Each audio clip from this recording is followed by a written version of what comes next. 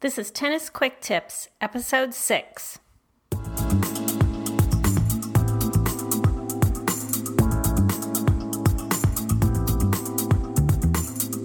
Welcome to the Tennis Quick Tips podcast. I'm Kim from TennisFixation.com, and I'm your host for Tennis Quick Tips. Each week, Tennis Quick Tips gives you a quick and easy tip to not only improve your tennis game, but also to make sure you're having fun each and every time you step on court. This week's Tennis Quick Tip: no-fail strategies for tennis doubles. When I play tennis, I don't want to think. I just want to hit and have fun. And I don't think I'm alone here. But surprise, I've found that if I don't think, I don't have as much fun because I usually don't win. And losing is definitely not as much fun as winning. Now, one of the things that requires thinking in tennis is strategy. And in doubles, strategy is so important. In fact, it can be way more important than the ability to hit a good shot. But guess what? Strategy requires thinking. Wouldn't it be great if you knew some winning strategies that didn't require much thinking at all? Well, good news. There are some. These are strategies that you can apply in any doubles match you play at any point in the match. In fact, you should consider using these in every match you play. And once you learn them, you can apply them without much thinking at all. So here they are, my 6 no-fail strategies for tennis doubles. Number 1, pick on the weak link. You and your partner should be figuring this out right from the get-go during the warm-up. In every doubles team, there's almost always a weaker player, and that is who you need to be hitting to. And I don't care if that person is older than you, tireder than you, or just really, really nice. If you want to win, you need to pick on the weak link. Number 2, get up to the net. You've heard it over and over. The team that controls the net controls the match. So you and your partner must always be working towards taking over the net. It may happen right away on your serve or return, or it may take a few balls for both of you to get up there. But make it your goal to control the net as often as you can. Usually, if you're both playing back, or if you're playing one up, one back, you're playing defensively, and that is not a winning strategy. Number 3, go down the middle. Hitting to the middle is often the safest shot for you to hit because you're hitting over the lowest part of the net, and is often the most confusing shot for your opponents to get to, because just who's responsible for that ball in the middle? You can win a lot of points while your opponents are trying to figure that one out. Number 4, hit at their feet. No matter how young or how fit they may be, tennis players do not like to squat down and take the low ball. They will bend from the waist and mishit the ball. They will reach down with their racket while remaining upright and mishit the ball. Or they will just not try at all and outright give you the point. And when they don't even try, they'll usually tell you that you've hit a good shot, which you may or may not have done. So exploit laziness and bad knees. Hit low. Number 5, lob over their heads.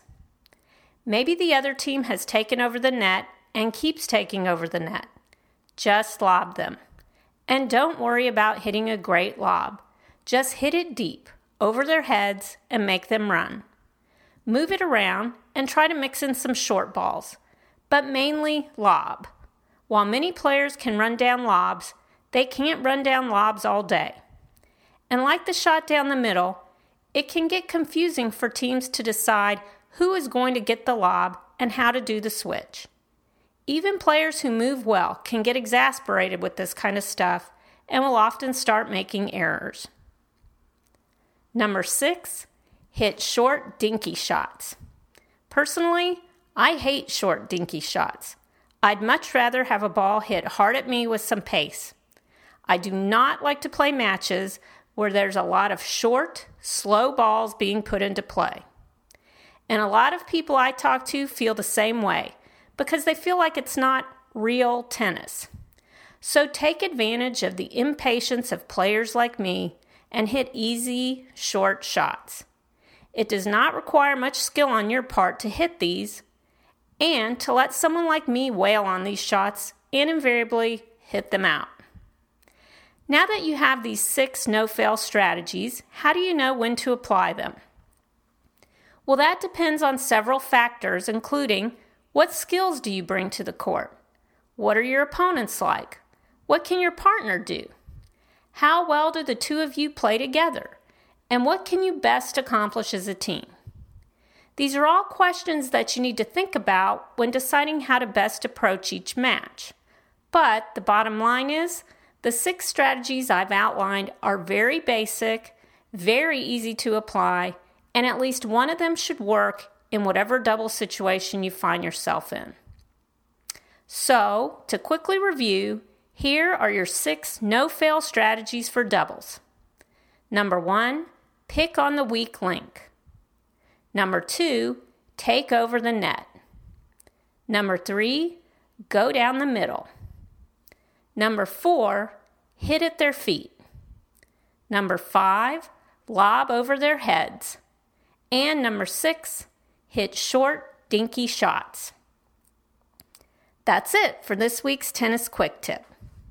But I want to say thanks to Cliff Render of HiFiTennis.com for his recent comment on Tennis Quick Tips Episode 3, What to Do When You Win the Spin. In that episode, I talked about why choosing to receive when you win the spin of the racket at the beginning of a match can give you some great advantages over your opponents. Cliff had a great comment regarding this. He said, I used to make the same choice to receive, and it worked great for me at the men's 2-5 and 3-0 level. Since I've been playing more 3-5 and 4-0 rated players, however, I found that many of them have a much more powerful and consistent service game and need very little warm-up to be effective. Because of this, I've found that getting that first service game on the board can be a huge psychological advantage when I can get it. I now choose to serve first because it means that the other team always feels like they're having to play catch-up.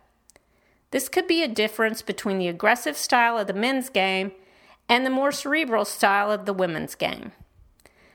Cliff, I think you've made a great point, and I agree that, especially at higher levels, choosing to serve can often be the right decision, especially if you have a strong serve and you can win that first game right off the bat.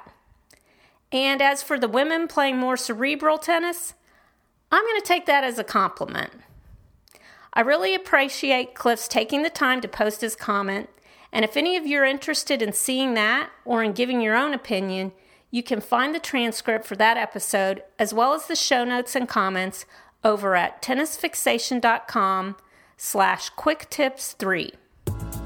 If you enjoyed this episode, I hope you'll download and listen to all of the episodes and become a Tennis Quick Tips subscriber. You can find this podcast by searching for Tennis Quick Tips in iTunes and in Stitcher. Please feel free to contact me to ask questions about the game or to give suggestions about what you'd like to hear.